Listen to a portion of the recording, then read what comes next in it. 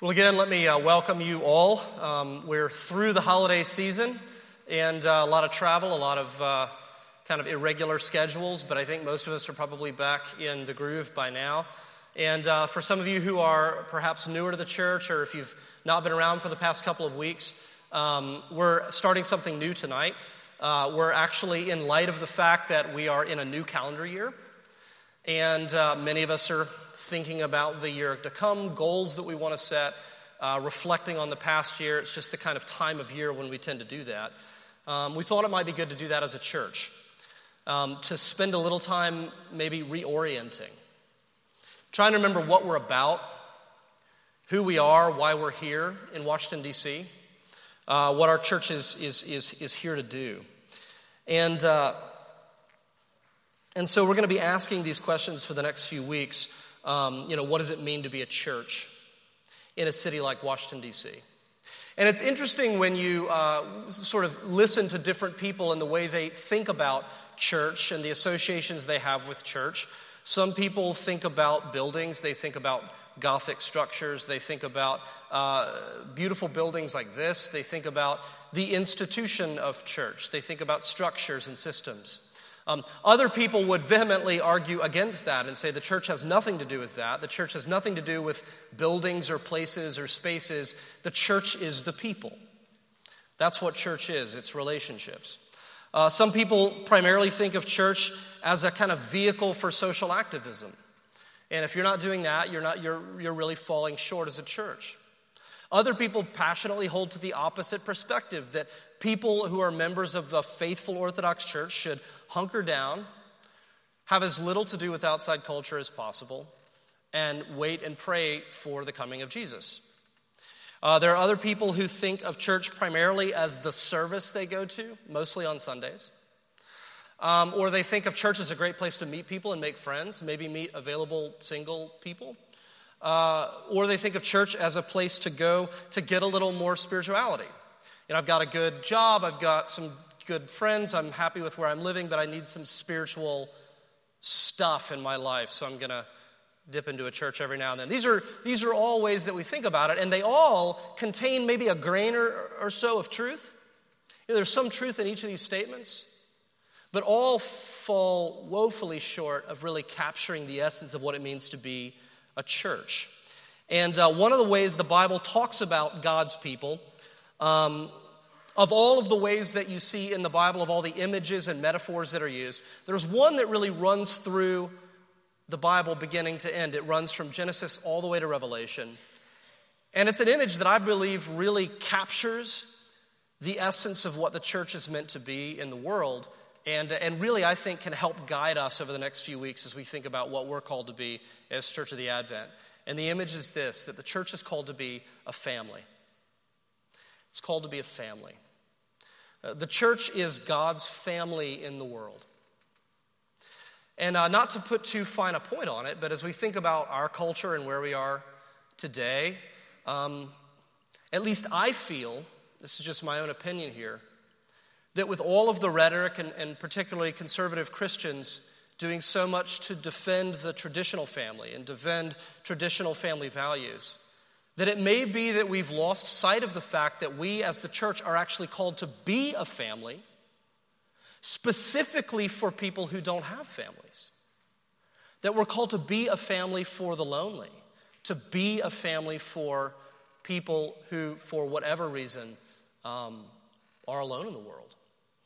And so we're going to be looking at this idea because I believe that everybody in this room and everybody in the world needs a family. Some of you came from healthy families and some of you from broken families, but we all need family. And I think we all long for family. I don't think I have to convince you of why you need family. I think everybody in here feels in your heart that you want that. And if your family's broken, you long for it to be healthy. And if your family's healthy, then you realize that even the healthiest families fall short of that deep longing that we have to know that we belong in a family. So over the coming weeks, we're going to look at 5 key passages that flesh this out.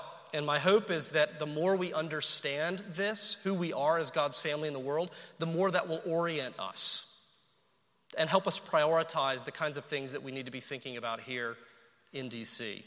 So tonight we're going to be looking at Genesis chapter 12, verses 1 through 3, and then chapter 15, verses 1 through 6. We'll primarily be looking at Genesis chapter 12 because this is the place where God first makes this promise of a family. And right away we begin learning something about what it means to be God's family in the world. And we learn a couple of things from these 3 verses. We learn this, that as God's family, we are guided by God's purpose. And then second, we learn that we are empowered by God's blessing. So guided by God's purpose and empowered by his blessing.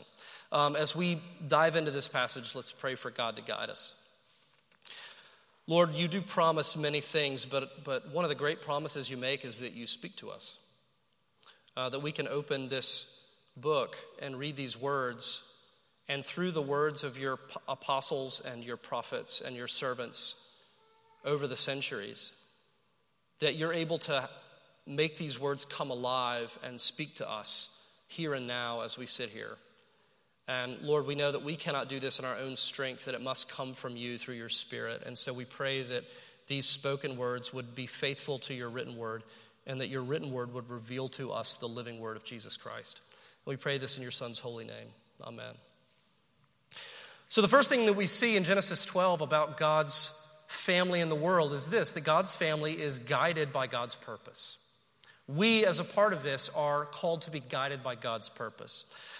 Just to summarize the first 11 chapters of Genesis, God creates the world. He creates a good and beautiful and perfect world and us, and he calls it very good. And then human beings stage a rebellion because they desire to call the shots of their lives to be gods rather than to worship God. And so because of that, things begin to fall apart. And really from chapter 3 to chapter 11, you just see things go from bad to worse. And chapter 11, this kind of culminates with the Tower of Babel, where human beings say, let's cast off God altogether. Let's make a great name for ourselves in the world. And so at this point, it looks almost hopeless.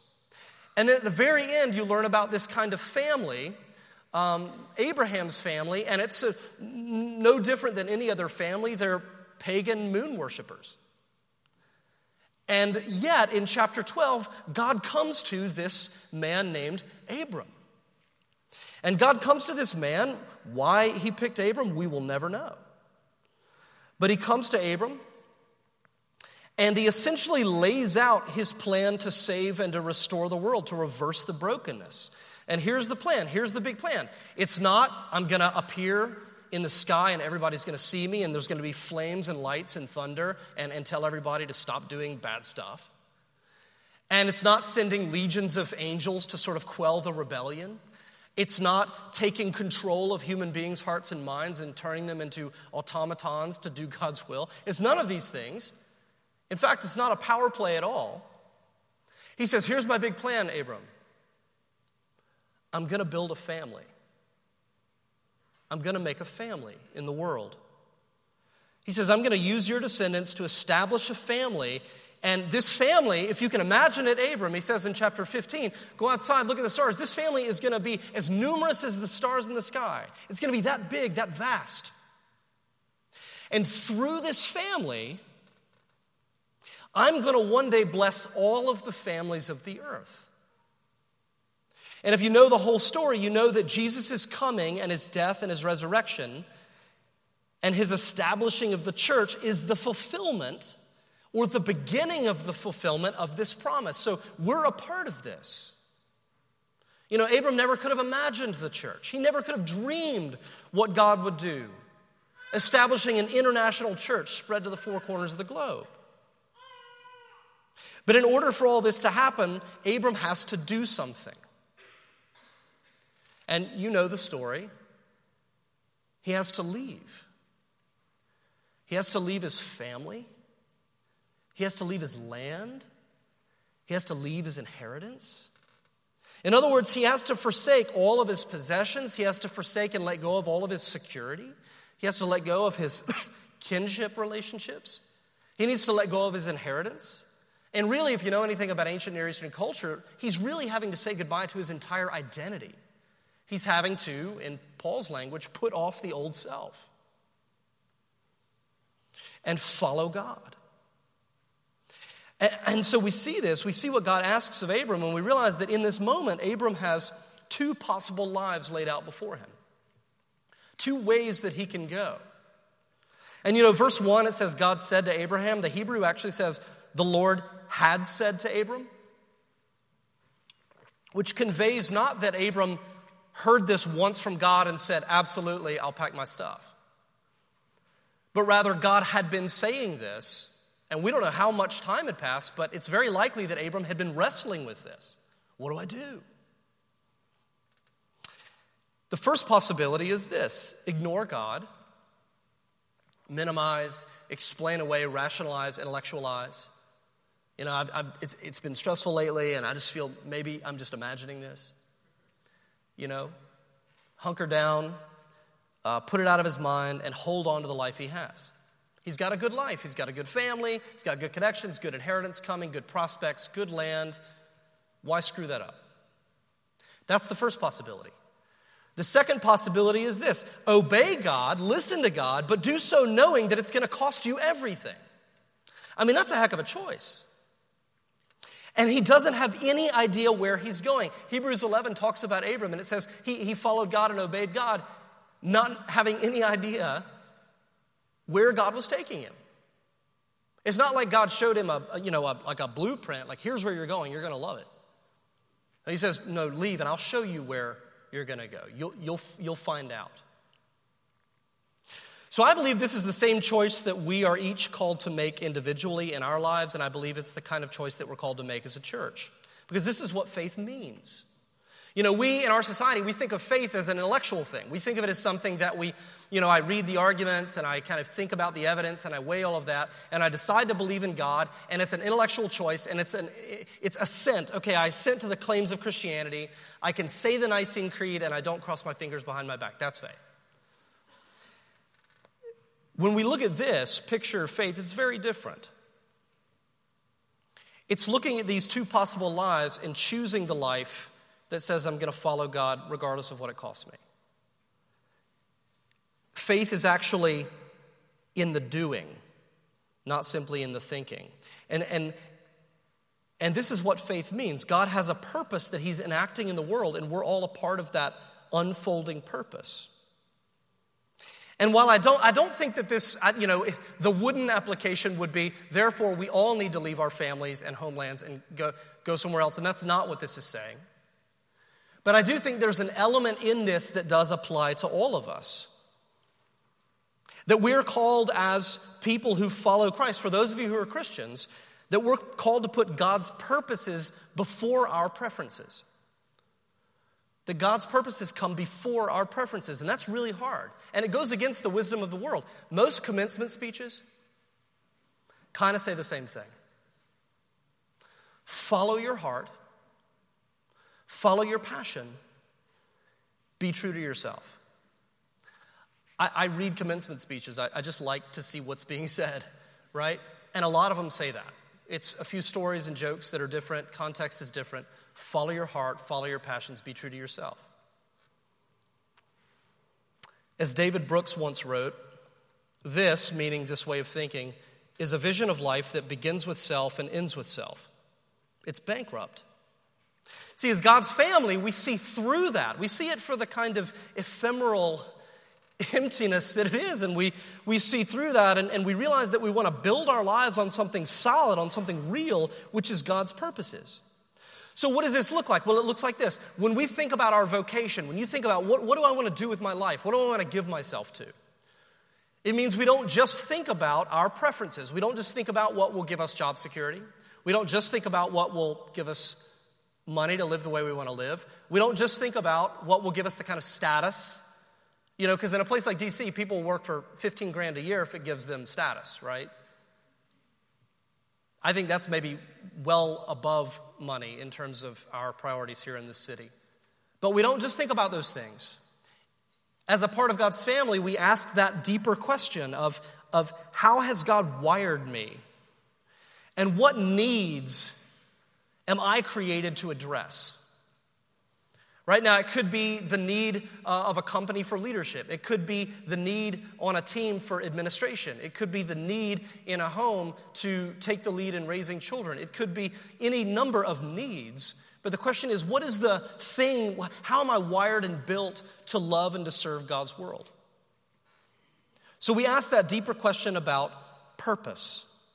Or when we think about the person that we want to marry. You know, if you're a part of God's family and you're putting God's purposes even before your own preferences, you don't just marry somebody because you're in love with them. You don't just marry somebody because they might be your last chance. You don't just marry somebody because you've been dating so long it would be so awkward not to. Right? You don't just marry somebody because that's the path of least resistance. When we're thinking about this, we think that deeper question of purpose. Who can I marry who will help me make this hard daily choice of putting God's purpose ahead of my preferences? Who gets that and is on board with that? Who's going to encourage me in that, and who's going to be willing to do that in their life? Who's going to look at me on a regular basis and say, are we making this life that we're building together about what God wants or about what we want? How are we choosing? Who's gonna be your ally in that? That's how we think if we're a part of God's family. When we think about where we want to live, where we choose to settle down, we don't just think about living where life's easy, where there's ample parking, right? Where there's no crime and great schools. We don't just think about that. Those are important things, but that's not all we think about. When we think about where we want to live, we ask, where would God have us go? You know, where's the kind of place where our household can have an impact on the surrounding community? Now, that might be in the city. It might be in the suburbs. It might be in a really hard part of town. It might be in a really great part of town. But the difference is you choose to be there because you believe, and your family, if you have a family or your roommates or your household or whoever you share life with, whoever's sharing that home, you believe that God wants you there. So this is the difference. We put God's purposes before our preferences. This is the choice that Abram was called to make. So one aspect of being God's family is this, that we're guided primarily by God's purposes in our lives. And listen, if you're prone to feel guilty during sermons, nobody does this perfectly. Okay, we fall short in this all the time. Abram, if you know anything about his life, does not do this perfectly. I mean, in just the next chapter, we see a major failure of faith in Abram's life. So nobody does this perfectly. The only person who ever did this perfectly is Jesus. And that's why as Christians we know that our hope is not in our ability to have perfect faith, but in Jesus' perfect faithfulness. He's the one who said, not my will, but thy will be done, and meant it. And it's because of that that we have hope. But that doesn't mean that we're not called to have this kind of faith. We are. So that's the first thing. The second thing we see when we're looking at what it means to be God's family in the world is this, that as God's family, we're actually empowered by God's blessing. We're empowered by his choice to bless us. In exchange for Abram leaving everything behind, God promises a kind of what you might call a threefold blessing. Okay? He says, I want you to leave your family and your kindred and your house and your inheritance. I want you to leave all that behind. I want you to go to a land that I'm going to show you. But then he says this. God says he's going to bless him. Then God says that he, Abraham, is going to be a blessing.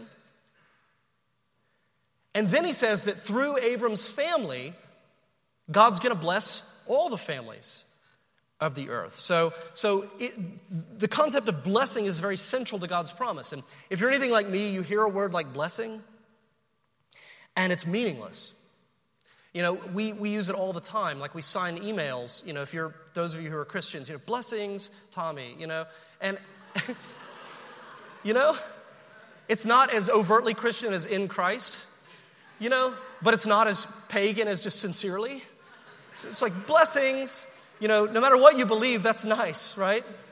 What does it actually mean? If we're going to throw it around, we need to know what it means. And in this context, it means a couple of things. To bless someone means this. To bless someone means they come under your care. You provide for them. It means they come under your protection. You defend them. And then it means that you give them your favor. They come under your care, they come under your protection, and they come into your favor. So let's just retranslate this promise in light of what we now know about what blessing means. God says, first, Abram, I'm going to take you under my care. I'm going to provide for you. I'm going to give you my protection. I'm going to be your defender. And I'm going to choose to bestow my favor upon you. You know, this is the entire difference of Christianity. It's not, Abram doesn't earn God's favor. God says, I'm going to choose to give you my favor. I'm going to make you my favored one, my chosen one. Why?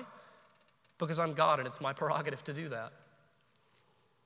So he says, I'm going to bless you in this way, Abram. And because I do this, this is the cool part. This is where it begins to touch ground with us. You, Abram, and your family and the community that you build up, you're going to do the same thing.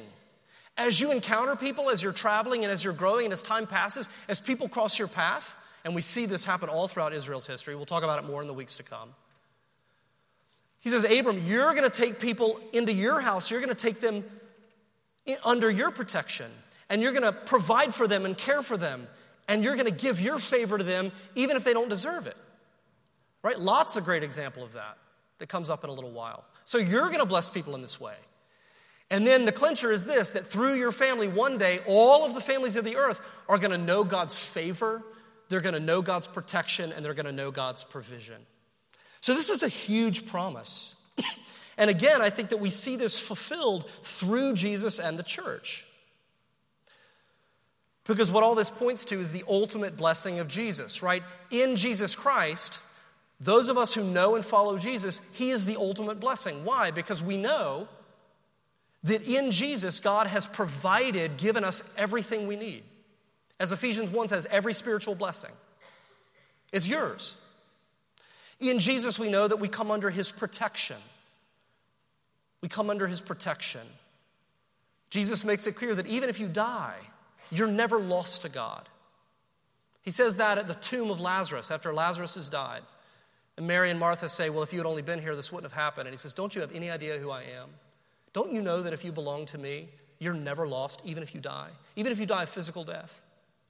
That's just a temporary state. Death is just a temporary state. So there's protection, there's provision, and then lastly, in Jesus Christ, you have God's eternal favor. And you can do nothing to screw that up because you didn't earn it to begin with.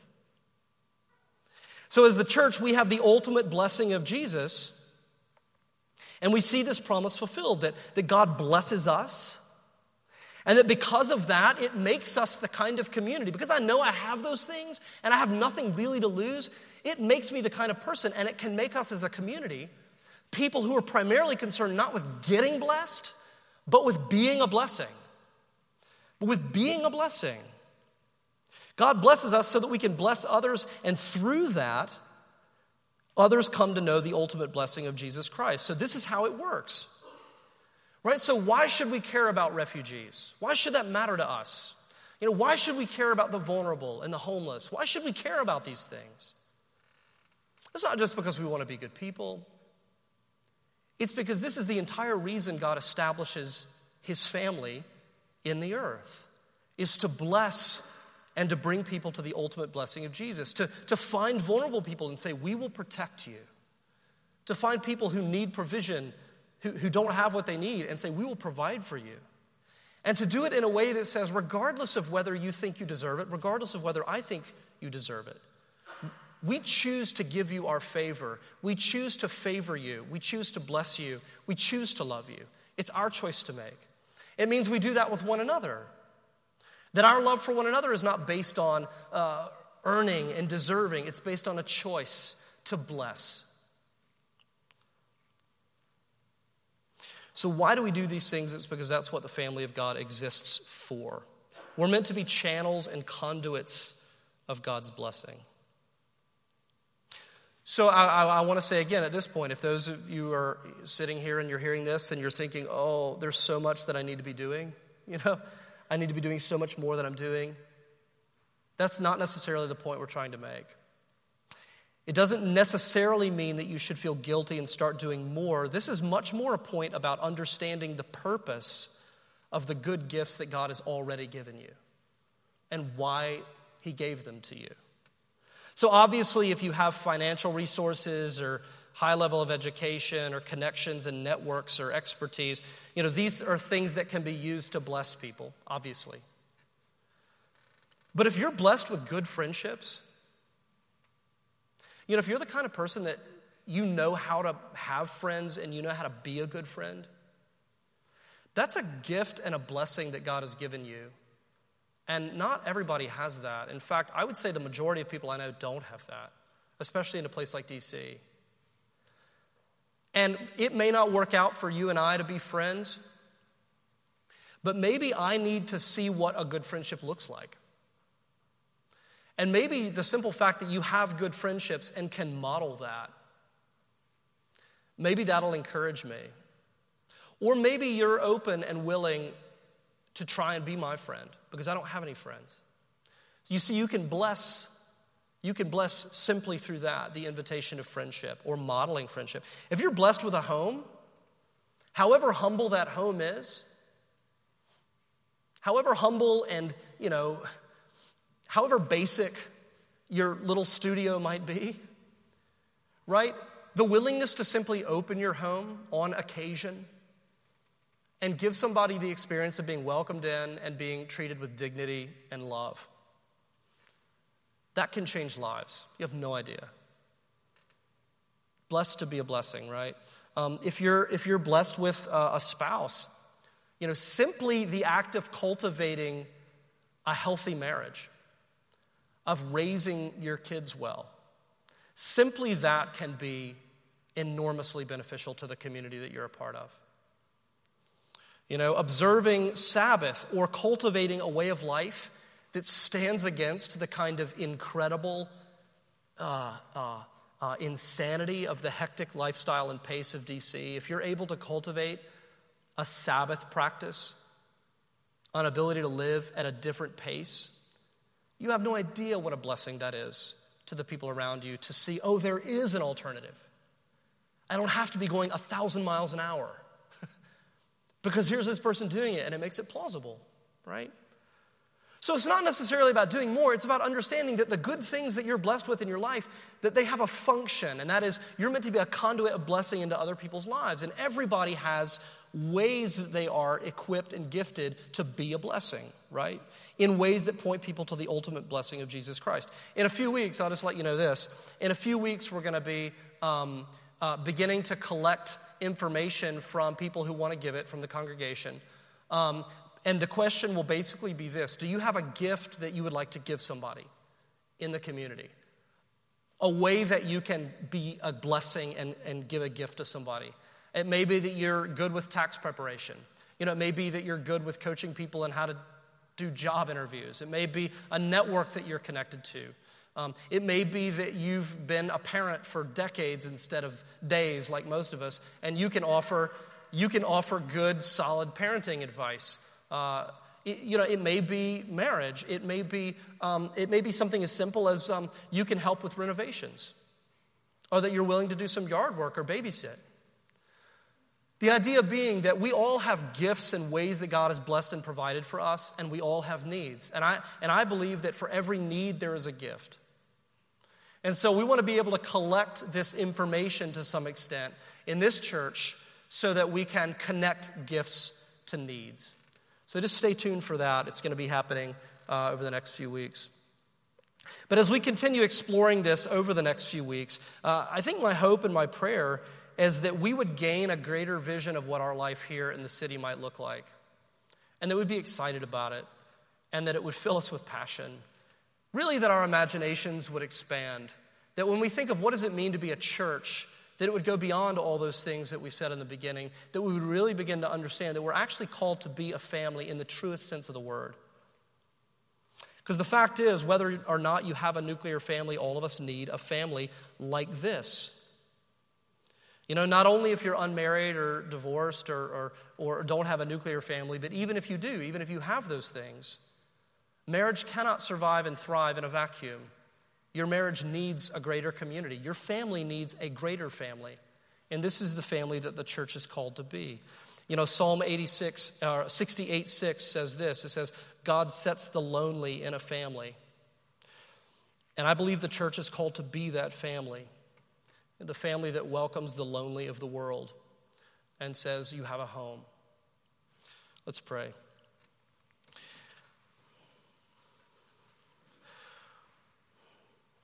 Lord, it's almost inconceivable to think that a conversation that happened between you and this humble man thousands of years ago would have any bearing on our life. And yet we know this exhilarating truth that somehow we, as we sit here as a part of this community, we're a small part of this great reality called the church, which is the fulfillment of those promises you made so long ago. Lord, help us to see with new eyes the potential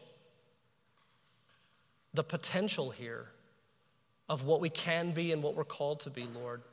I pray that you would give us together collectively as a community a clear-sighted vision of what it might look like to be a family for all those without families, to bless those in our very midst, even as we've been blessed by you, to earnestly seek and passionately desire that one day all the families of the earth would know the blessing of your Son, Jesus Christ. And it's in his name that we pray. Amen.